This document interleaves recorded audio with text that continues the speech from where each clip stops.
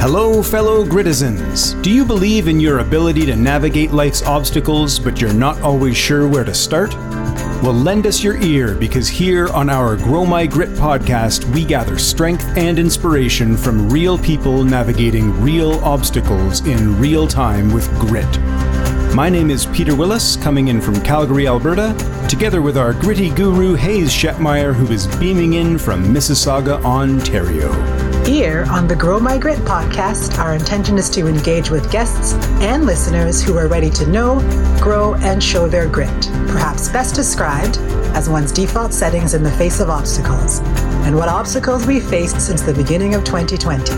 However, one of the biggest opportunities available to us all is the possibility of recreating our identities and re-engaging our relationship to both ourselves and to one another using the unique strengths we already possess and reliably bring to challenging situations. With our individual grit compass as our guide, let's explore what's available on the other side of obstacles.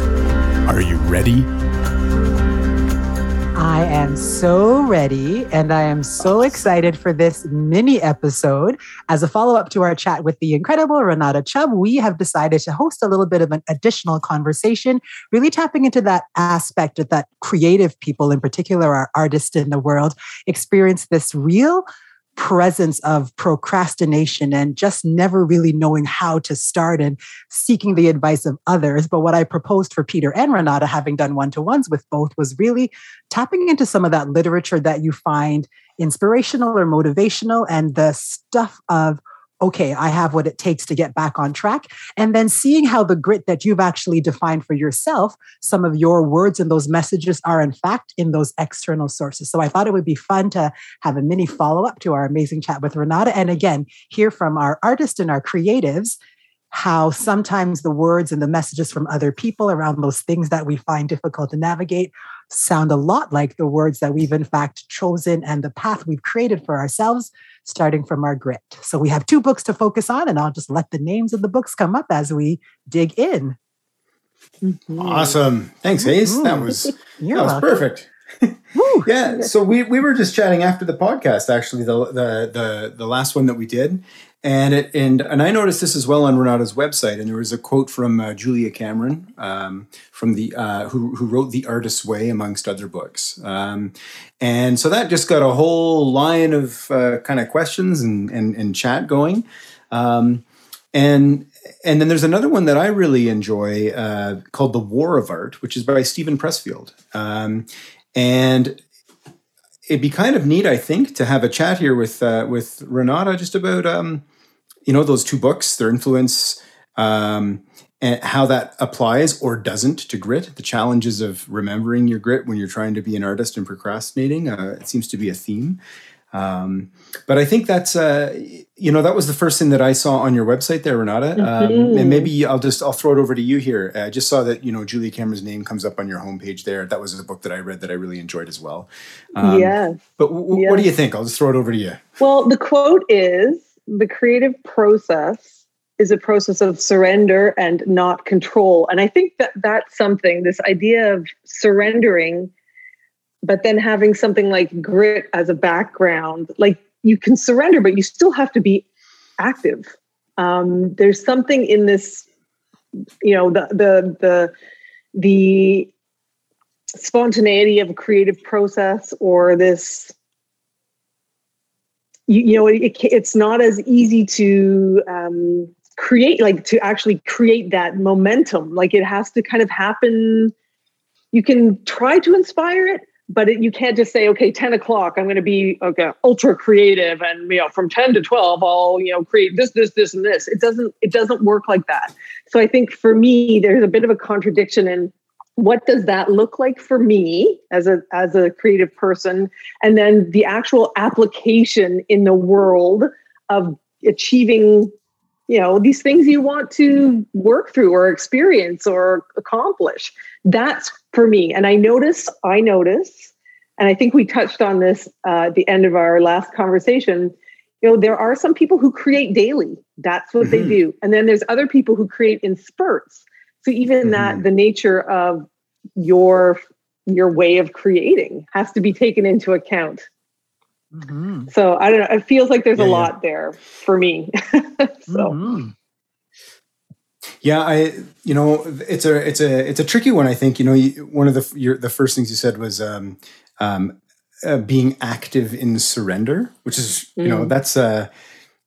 that's a dangerous one. I think it's great. But if you unpack it a little bit, like the kicker there is that surrender doesn't mean laziness, right? And it's really easy, I think, for me to be like, oh, I'm going to just surrender to the artistic muse and wait for inspiration to hit me. And hours, days, weeks, months later, I'm still sitting there, right? And I'm actually maybe being lazy, and that's where resistance comes in, which ties into Stephen Pressfield's book about the war on art, right? Like, so there's a lot there that can be dangerous with surrender, and if you're not careful, or at least not cognizant of how it's affecting you, or your implementation of that. Right. But even listening to that quote again, like when you really listen to that, right?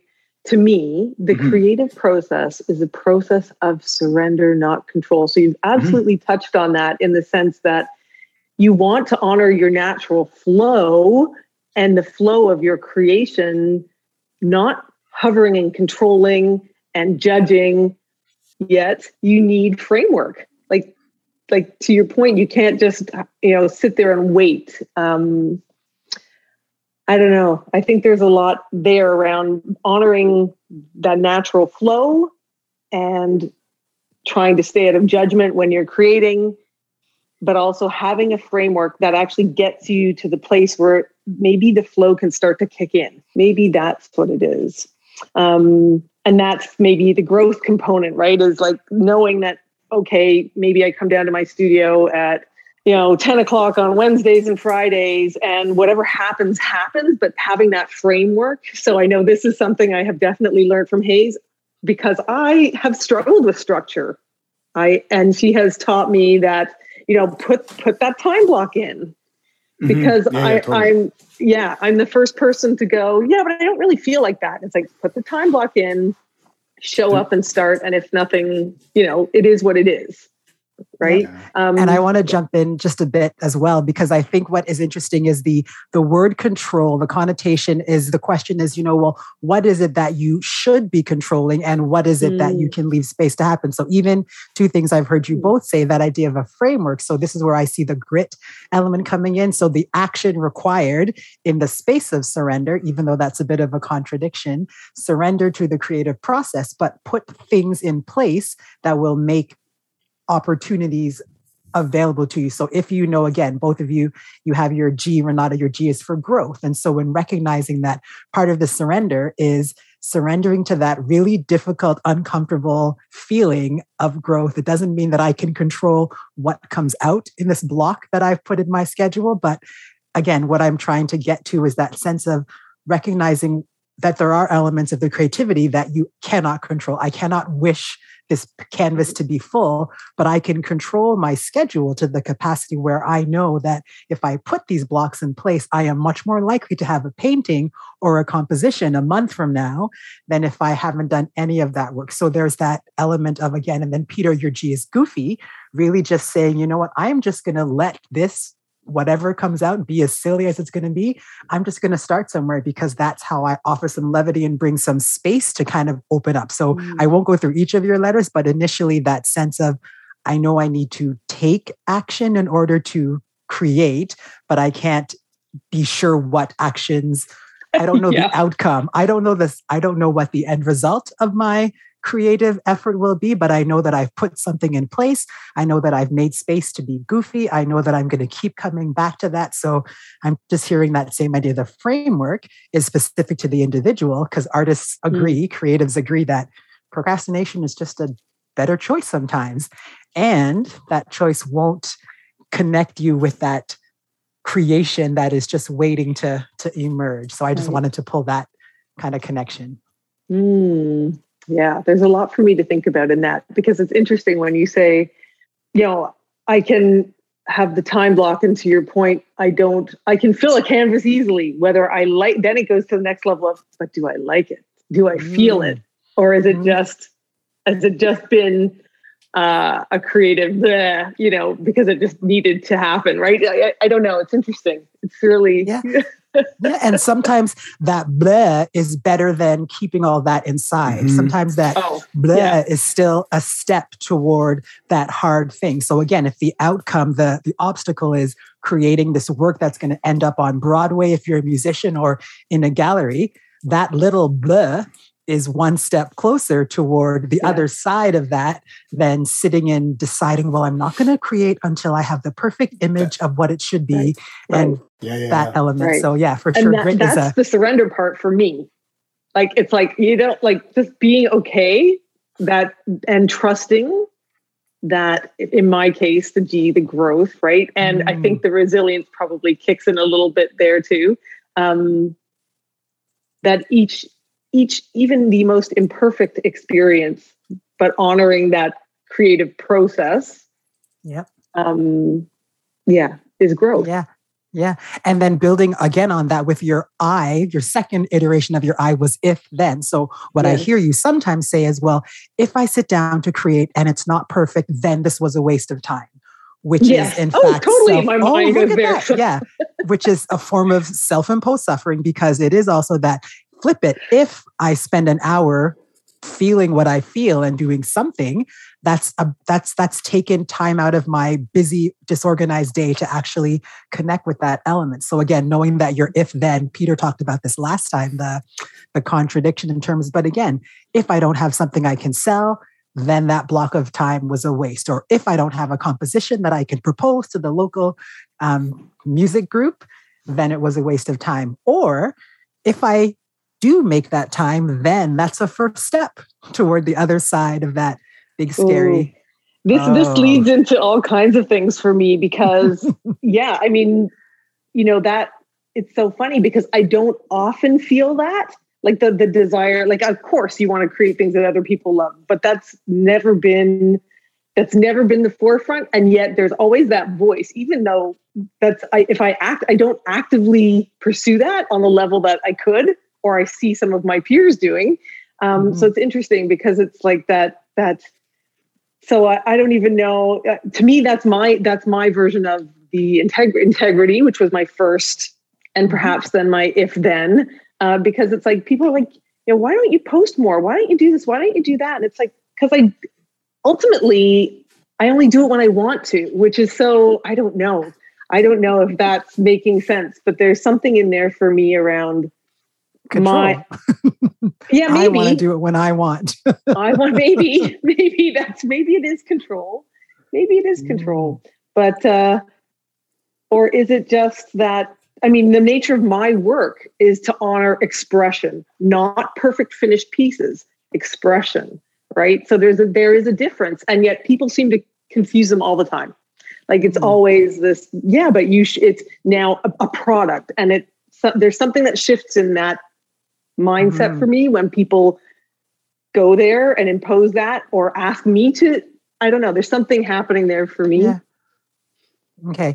And independent of that melding of you're producing now to sell, there's also that piece of you're producing for the absolute joy that it brings you, but still not making time in your schedule. So I hear that definitely those other voices are telling you why and when, but even coming back a step, if the creative process brings you the joy of which you speak, but you're not offering yourself that time to be engaged with that, then there's another set of obstacles that you're not, and again, not you in particular, but that we put in place where there's this thing I like to do, but I never really make time to do it. And then I'm stressed out and really wound up about all the other things that I can't do because I haven't had a break and because I haven't done anything refilling. So I feel like there's lots coming out in that, but sometimes the obstacle is I don't want to do what I'm being asked to do. I want to do what I want when I want.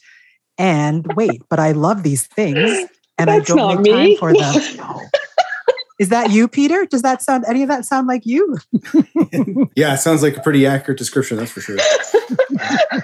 You want me to do that now? No, I don't think so. Well, I was going to ask Peter this. I was going to say,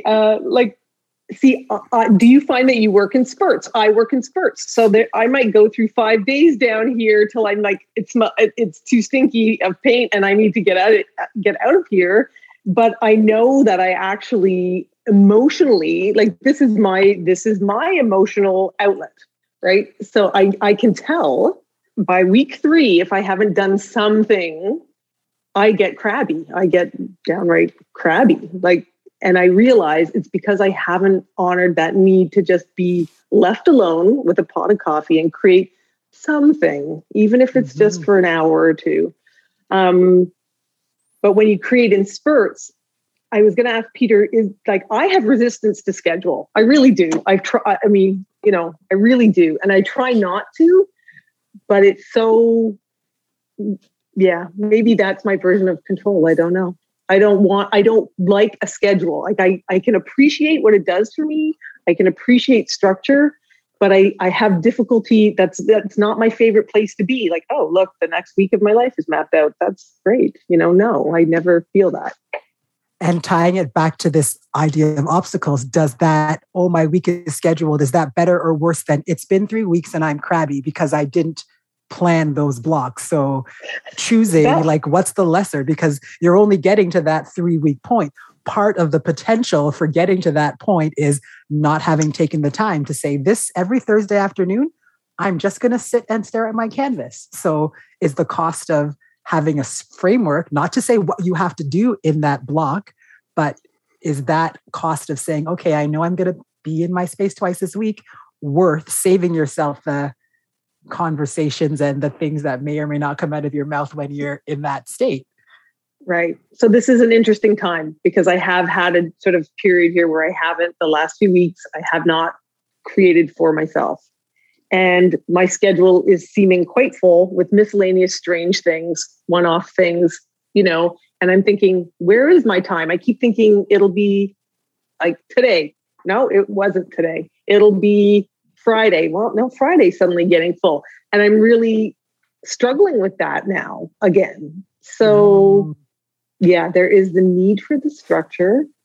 I think to me, what I like is like right along these things, and I struggle with those things too, for sure.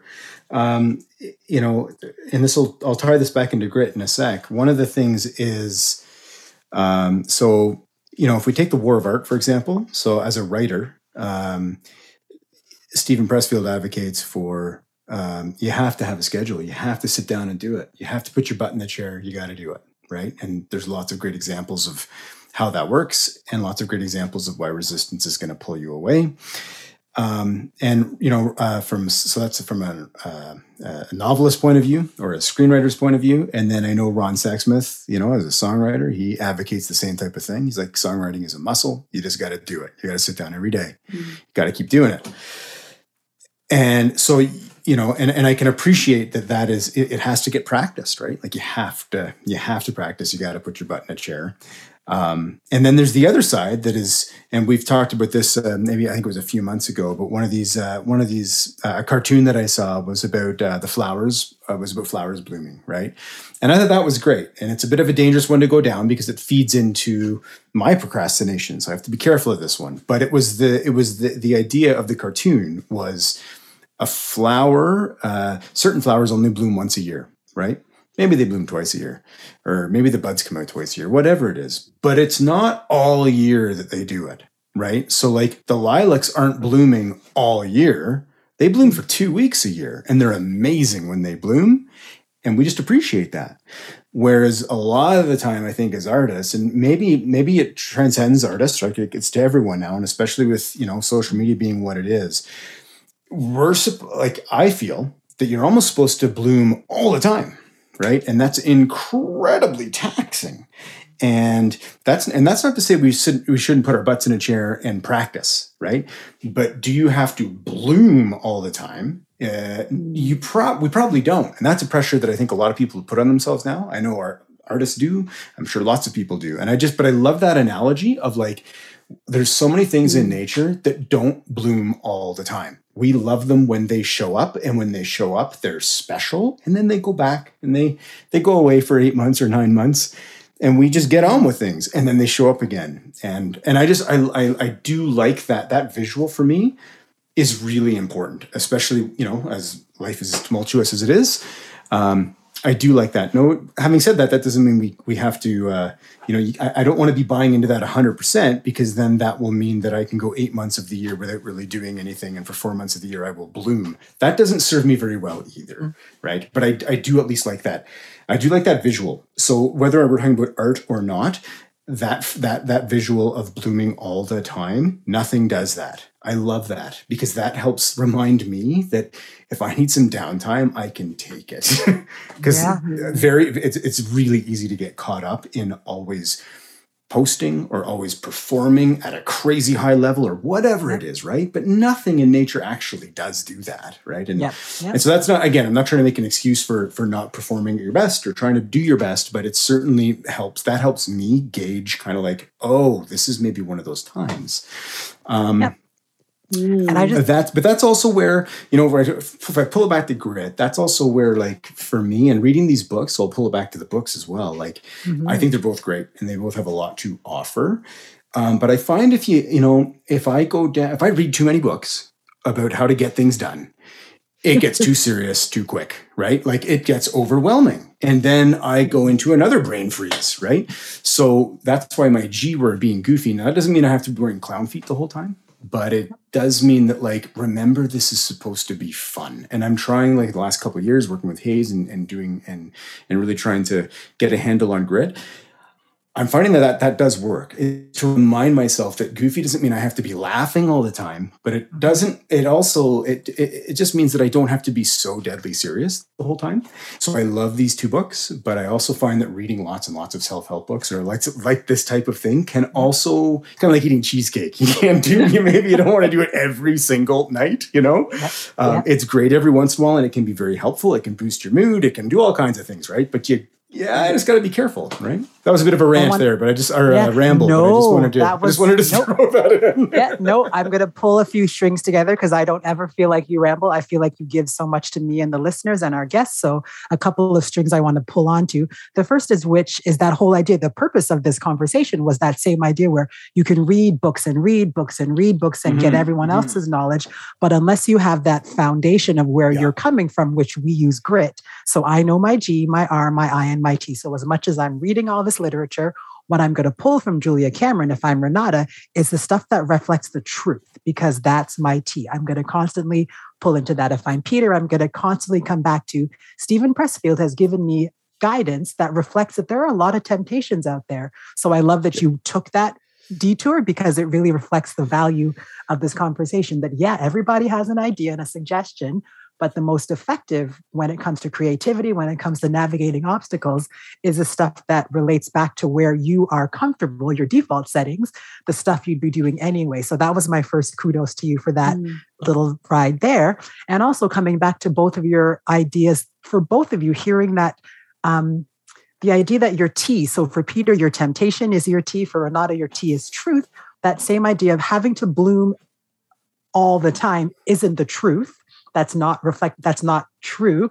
And then Peter, the temptation, again, like, oh, well, everyone else is doing it, social media says, but ignoring those temptations and honoring the truth that I can, in fact, schedule a block a week to be creative. And if I get 8 weeks worth of output, that is something I want to pass on, great. But those other 44 weeks were just time for me. So again, pulling that whole idea that the scheduling element doesn't mean that because you had a block, you have to have something to sell. It means that the truth of it all, way big picture, Udo Erasmus big, is that we are part of this system, and the system does not require that which we create to be available. So again, spend 8 months of the year, 8 months worth of those blocks. It's not going to be anywhere. It's not for display. And then if 4 weeks or 4 months of those blocks led to the desired outcome, awesome. So yes, your truth and the temptation, again, tying it to your T words and your R and your I and your G is the most powerful way to hear those external voices and file them accordingly. This is a good file under G. I like it. I think my T word may be shifting slightly too. It's funny, this came up the other day. I know, to trust, right? Trusting. There's so trusting the process, trusting, the very nature of your grit framework is to work with your own nature, like your own way of being and what your own natural tendencies are. So I think I'm almost evolving into, my tea's almost evolving into trusting that, like really trusting that. I know. Beautiful. That's a big, congratulations. Yeah. Mm-hmm, thank you. And that's the point for listeners. Again, this model is not set in stone. As the conversations continue, sometimes you may end up with 3 words. Sometimes you may be like, no, truth was an important stepping stone to recognizing that that's where I need to base myself. But now I got truth. Now it's trusting the truth and the experience. So totally, yeah, words can change. They may stay the same. They may change. It's yours. It's your grit. Hayes, I got something for you here, and this may be a way to put a bow on it. I'm not sure, but it's something that I wanted to just check in with you about. And so, we talked about a lot about resistance, right, in art, procrastination, and that often gets equated, especially in the war of art, but that gets often equated to fear, right? And I know you've talked before that there's 2 types of things: there's love and there's fear. I think I got that right. You totally did. Yep. And I just think that's really interesting. And, just thumbing through the books again, and that just comes up so often. And so it's interesting. So as artists anyway, so we love to create, but we don't create because of resistance, which is actually translated into fear, right? So right there, you've got love and fear and the same thing. And they're seemingly always button up against each other. But I can't really remember kind of what your take is on the 2 things, fear and love, and how they work or don't work together. But, I just think that that's kind of, it's related to, I think, what we're talking about here. Like creative people love to create. They just love it. And when they don't create, it's perhaps sometimes it's, I'm lazy. But as you kind of so eloquently put, no, it's fear. And I just thought maybe if you could break that down for us, that'd be great for our listeners, because I think that's wise. Awesome. Yep. So essentially what a lot of the conversations I have in espousing is that every single choice and everything we do is either an act of love or an act of fear. And whether it's how you greet someone, whether it's what you decide to do with your time, whether it's how you choose to talk to yourself or to engage, you're either coming from love or coming from fear. Fear is that anger, the envy, the resentment, regret. There's a lot of stuff tied to that. The love is the respect, the joy, and not happy, but just the joy and the wishing well, and that kind of accepting the space. The abundance is kind of the love view. The scarcity is the fear view. So those are kind of terminology. Those are words that I'll interconnect. But to your point, Peter, that yes, a lot of artists, creatives will speak to loving the feeling, loving the opportunity to be creative, but they're afraid they're wasting their time. They're afraid it's not tied to their income. They're afraid it's not going to be received. A lot of the fear, which is often other people's voices or just practical experience.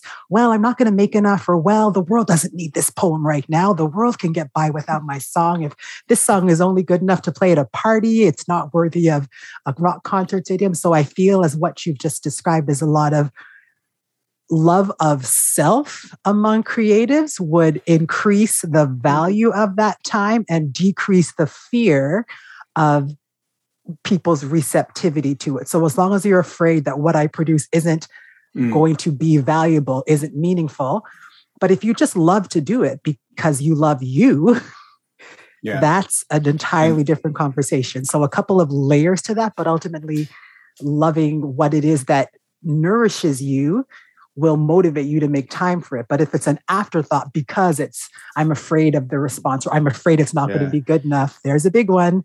But good enough for what?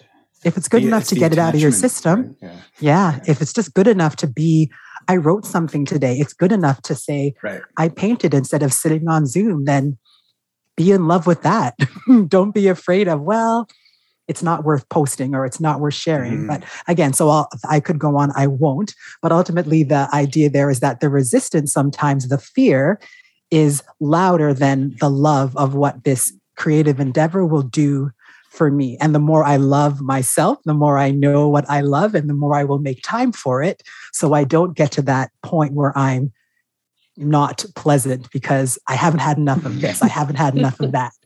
Right? So yeah, another episode for sure. But ultimately what I'm hearing us all say is that idea that it's so important to honor our words, to hear them in other people's words and to figure out a way that that support system accesses our grit, because we are all unique in the obstacles we're facing. We are all unique in our approach to them, but a lot of the information is the same. And so the more connections we can see, the stronger the base we have as we approach, navigate, go through, around, over, under, the more likely we are to actually get to that other side or take a few extra steps that we wouldn't have taken if we didn't have that guide or the roadmap or our grit. I love it. Thank you for that. You're welcome. Perfect. That kind of sort of answers your question. Yeah. I think that's an important piece. I just always enjoy that. I getting reminded of that, of the fear. The fear piece is always an interesting one for me to look into. I don't often think of myself as being fearful, but when I really don't. But when we break it down, it plays such a bigger role than I think it does, and it's just so important, I think, to identify that. Because it's obviously very real, and I can name it anything but fear. I don't think it's fear, but it's also, it's just healthy to be able to name that properly and identify it. And I often probably try not to do that, or I give it other words, but that's ultimately probably what it is. So I always find that it's always a helpful little kick in the pants for me when we talk about it. Awesome. Beautiful. And for our listeners, again, we are here to support each other. We are here to come to that conversation that labeling is important.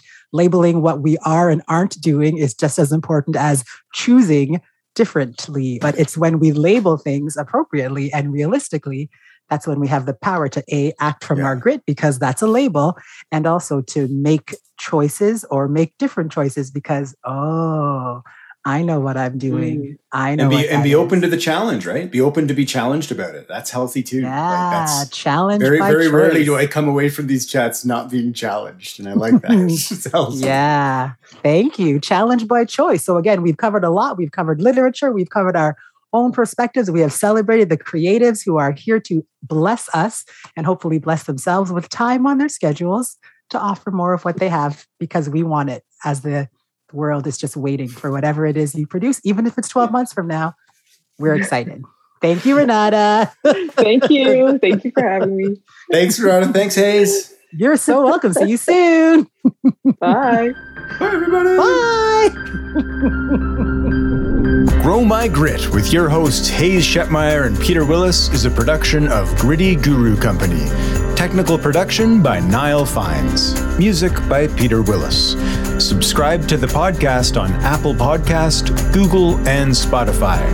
For more information about Hayes' book, Know, Grow, and Show Your Grit, Self-Discovery Made Simple, please visit growmygrit.com.